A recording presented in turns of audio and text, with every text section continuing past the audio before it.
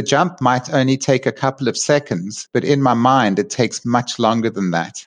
The way that you feel during the jump is indescribable. Before you can be quite nervous on top of the exit point, and you have to really take control of your mind before you take that leap. It can't be a leap of faith. You have to be calm in your mind when you do it, so that if anything had to go wrong, you can calmly assess the situation and fix what needs to be fixed. Welcome to the Mitlin Money Mindset Show. This is a podcast about the financial, money, and recreational mindset needed to successfully plan for and live your best life before and through retirement. Let's dive into today's show. The opinions voiced in the Mitlin Money Mindset Show with Lawrence Sprung are for general information only and are not intended to provide specific advice or recommendations for any individual. Past performance is no guarantee of future results. All indices are unmanaged and may not be invested into directly. Investing involves risk, including possible loss of principal. No strategy ensures success or protects against loss. To determine what may be appropriate for you, consult with your attorney, accountant, financial or tax advisor prior to investing. Investment advisory services offered through CWM LLC, an SEC registered investment advisor. Guests on the Mitlin Money Mindset Show are not affiliated with CWM LLC. I'm Larry Sprung, your host for the Mitlin Money Mindset Show and founder and wealth advisor of Mitlin Financial. Today's guest is Craig Zeeman, a South African national tourist guide. Craig was born and raised in Cape Town, South Africa. His family's roots date back to 1735, and he is very passionate about his country. As a tourist guide, he's been guiding groups through Southern Africa for the last 23 years. He's an award-winning guide and lives a full life. When not guiding, he surfs, flies wingsuits, and base jumps. And we were lucky enough to speak with him in between trips, traveling north for a month-long surfing adventure with dolphins. Hello, everybody. Larry Sprung here, and I have the distinct pleasure, as you heard in his fantastic intro, to be with Craig Zeeman, a South African national tourist guide, an award-winning one at best. And what I would like to say in full disclosure is, as many of you know, I did some traveling to South Africa in the last couple of years, and Craig was one of my tour guides. So thanks for being here today, Craig. You're welcome, Larry. It's good to see you again. Yeah, same here. And it's excellent to have a conversation with somebody who's halfway around the world. It's a great use of technology. Amazing, right? Yeah, it certainly is. So, Craig, I know that you and your family have a very long-standing history in South Africa. Maybe you could touch on that a minute and also tell us, what led you to become a tour guide in South Africa? Sure. Well, let's start with your first question. My family's been in South Africa since 1735. My mother's family came from Germany and settled, and at some point their home language switched from German to Afrikaans, which is one of the 11 official languages in South Africa. So I grew up in a household with my mom who speaks English and Afrikaans, and my dad, who comes from an Eastern European background, whose family came to South Africa at the turn of last century. So I can speak English and Afrikaans. I speak German as well. And those are, two of the 11 official languages in South Africa. So the Zeeman family has seen a lot of change over the years in South Africa. Certainly, we've lived through the change, and we are actually part of the change as well.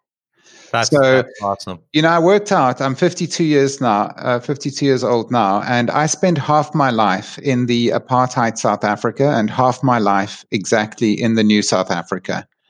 So I was 26 years old when Nelson Mandela was released from prison. Right. Sounds like you have such a pride for the history of South Africa. Is that one of the reasons that led you to become a tour guide? Most certainly. To be honest with you, I never knew exactly what I wanted to do, but it's evolved into that. I love meeting people. I love traveling. I love my country, as you can hear. So it's the perfect job for me. At one point, I was teaching English to foreigners, and we had conversational classes, and we could, we didn't have to be in the classroom. So at my suggestion, we left the classroom, and I would take the students to the botanical gardens, or we'd go, to the museums and chat over there. And before I knew it, I realized I was actually doing the work of a guide. So I got educated as a tour guide and started working. And that was like 23 years ago, and I haven't looked back since. It's gone by in a flash. So I think I've made the right choice. Wow, that's awesome. And do they have like requirements that you need to achieve in order to become a tour guide? It's quite stringently monitored. You have to become qualified as a local guide, as a regional guide. That's for what we call a province, what you call a state. And then once you've got all 9 regions in South Africa, or provinces or states, then you are what's known as a national guide. So I'm actually a national guide. And on top of that, I have led and do lead tours throughout Southern Africa to other countries as well, like Zimbabwe and Botswana. Awesome. As somebody who has a rich history there, if I'm coming to South Africa for the first time, I've been there, so I think I know what some of your answers are going to be. But what are some of the must-see sites for people in your country if they're coming there for the first time? Well, I know that you've seen them, and that certainly is Cape Town, the Garden Route, and then the Kruger region. That would be my top 3 in South Africa. And Cape Town isn't just Cape Town. It has so much more to offer. I mean, you have Table Mountain, you have Robben Island, you have the waterfront in Cape Town, you have the Cape Peninsula, which Sir Francis Drake described as being the fairest cape of them all in his circumnavigation of the world. And it was on his way home that he discovered it towards the end of his 3-year voyage. And of all the capes that he ever saw, he said this was the fairest of them all. And I don't think he's kidding, Right.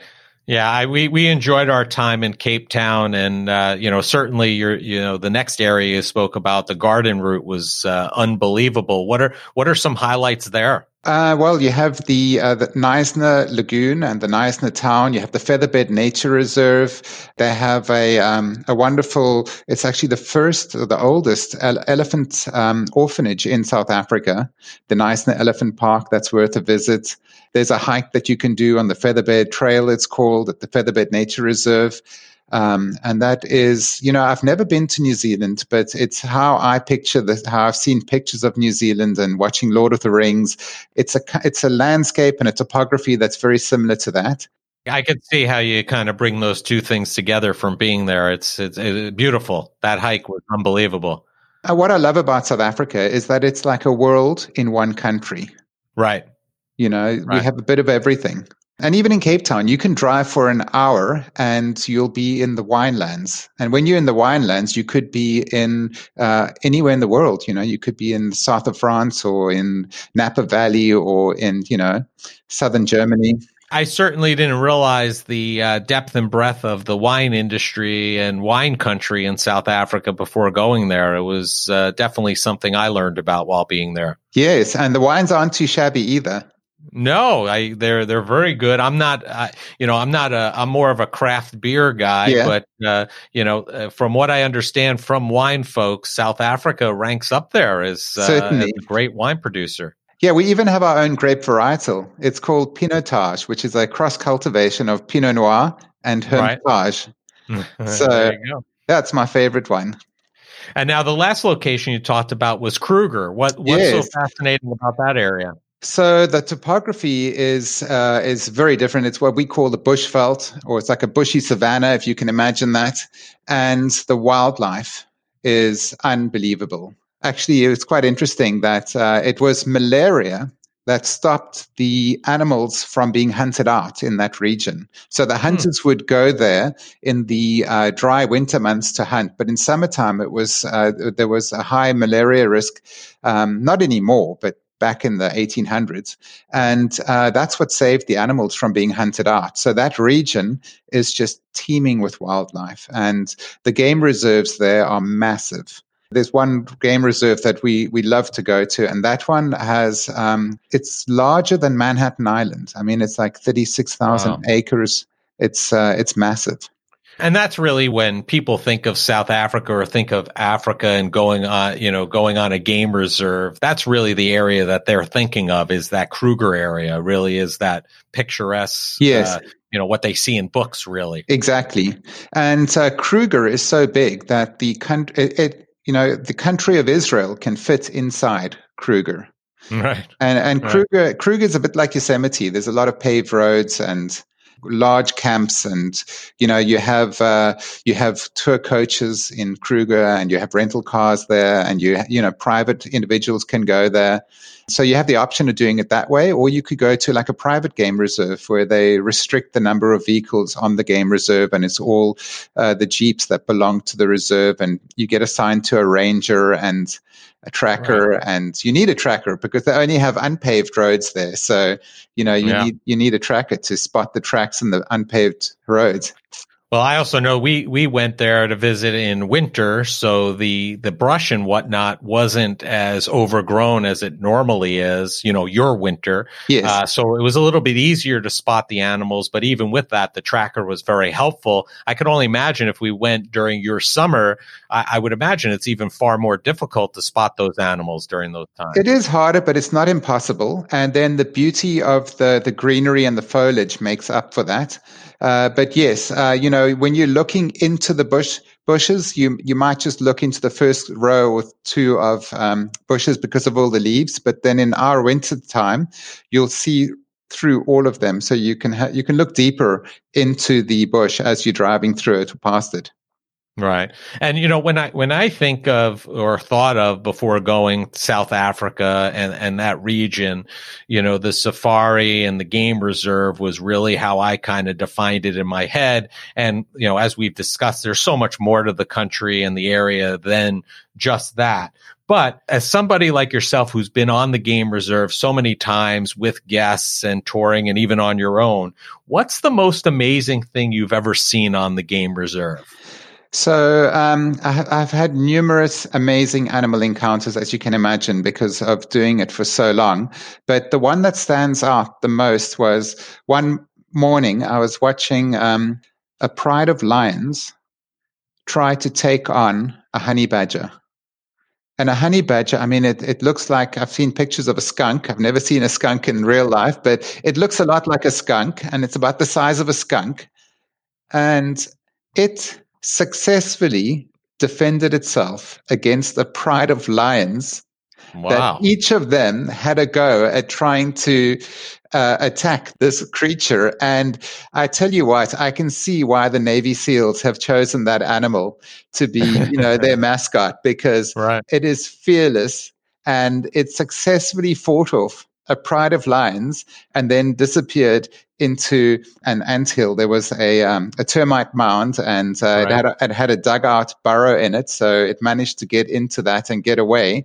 But it fought its way there and safely got in there. That will stay with me forever. That memory I have of that. That's like a David and Goliath story right there. You had many Goliaths. Exactly. That's crazy. And your country's, it's such a beautiful place, as we've talked about, and so many great things. Is there one thing about South Africa? What is your favorite part? If you had to say to people, this is my favorite, if you had to pick one, what would that be? Okay, that would be Table Mountain. I've been up Table Mountain over 500 times in the 23 years of guiding, and every single time I get goosebumps.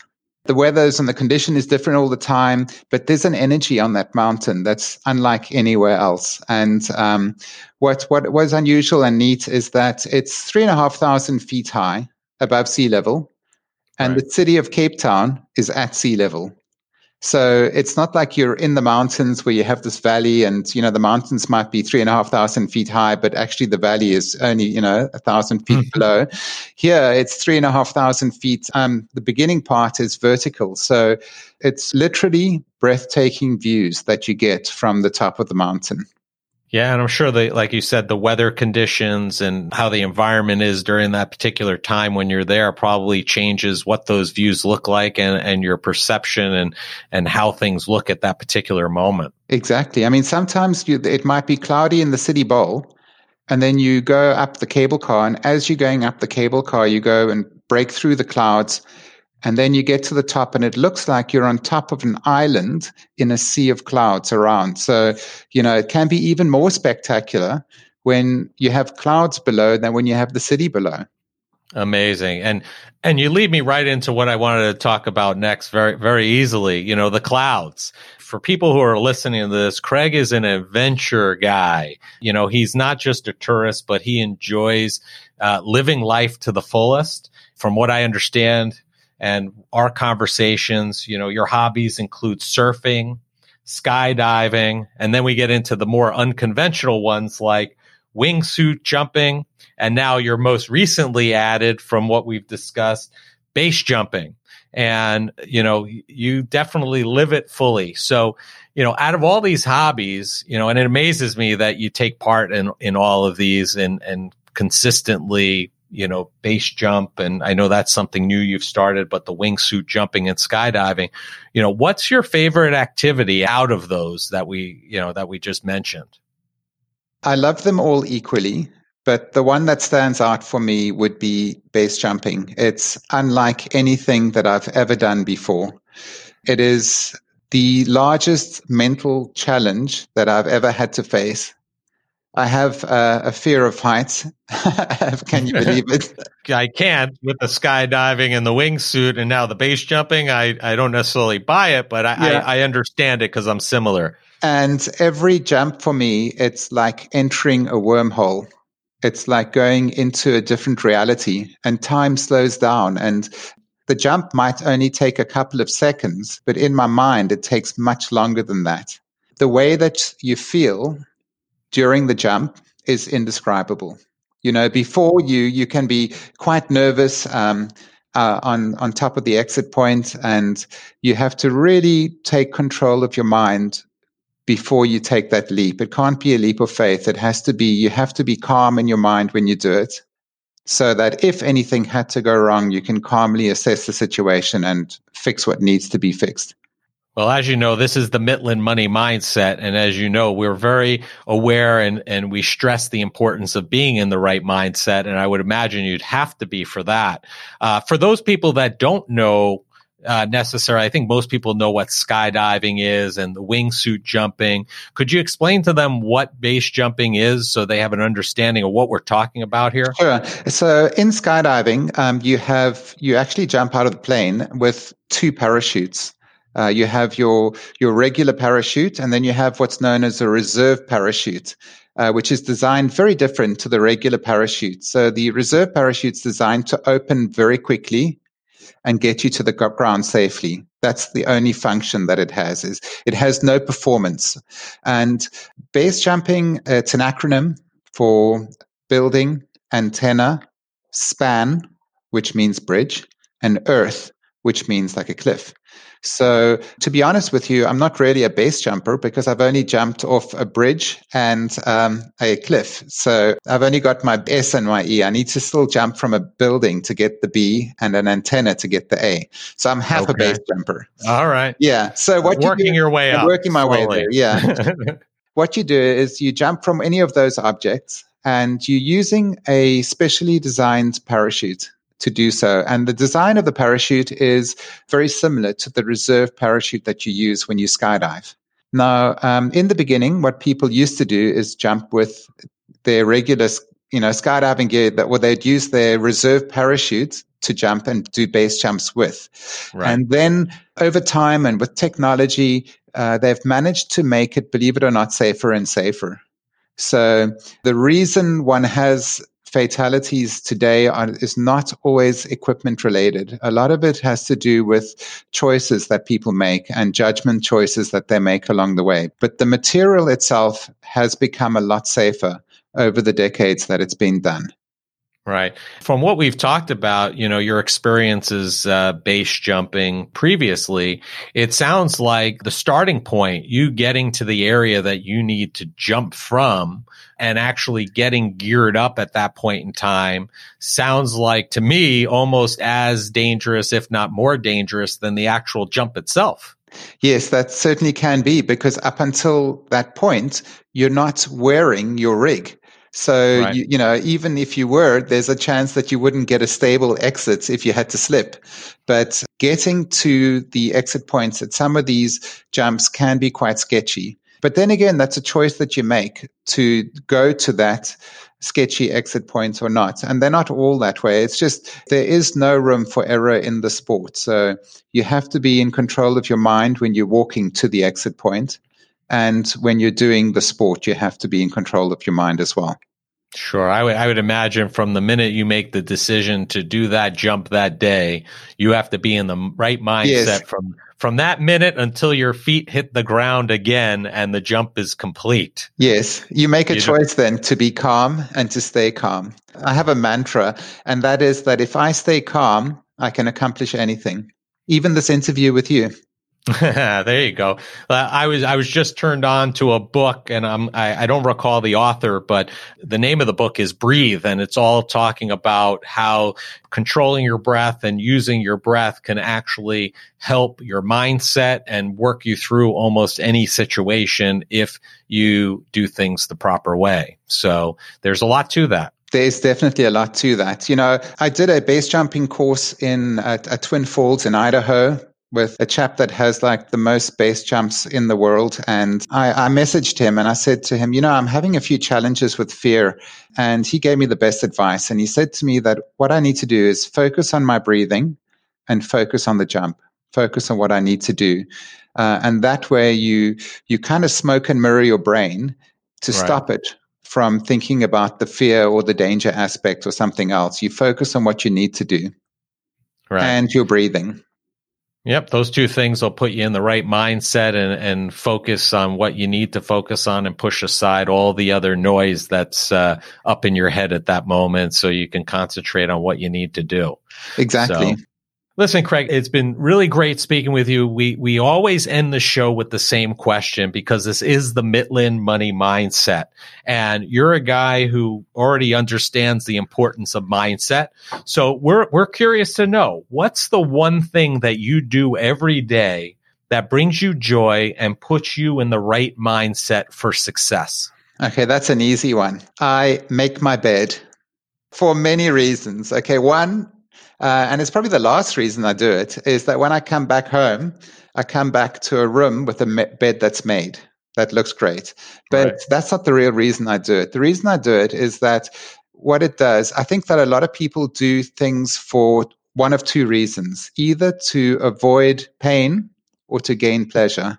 What I do is I'll make my bed and I'll associate the making of the bed, not with the pain of having to make it, but with the good feeling that I have after I've made it. So I've accomplished the task. I've done something and I've now finished this task successfully, and it gives me that good feeling. So I aim for that good feeling and I focus on that good feeling.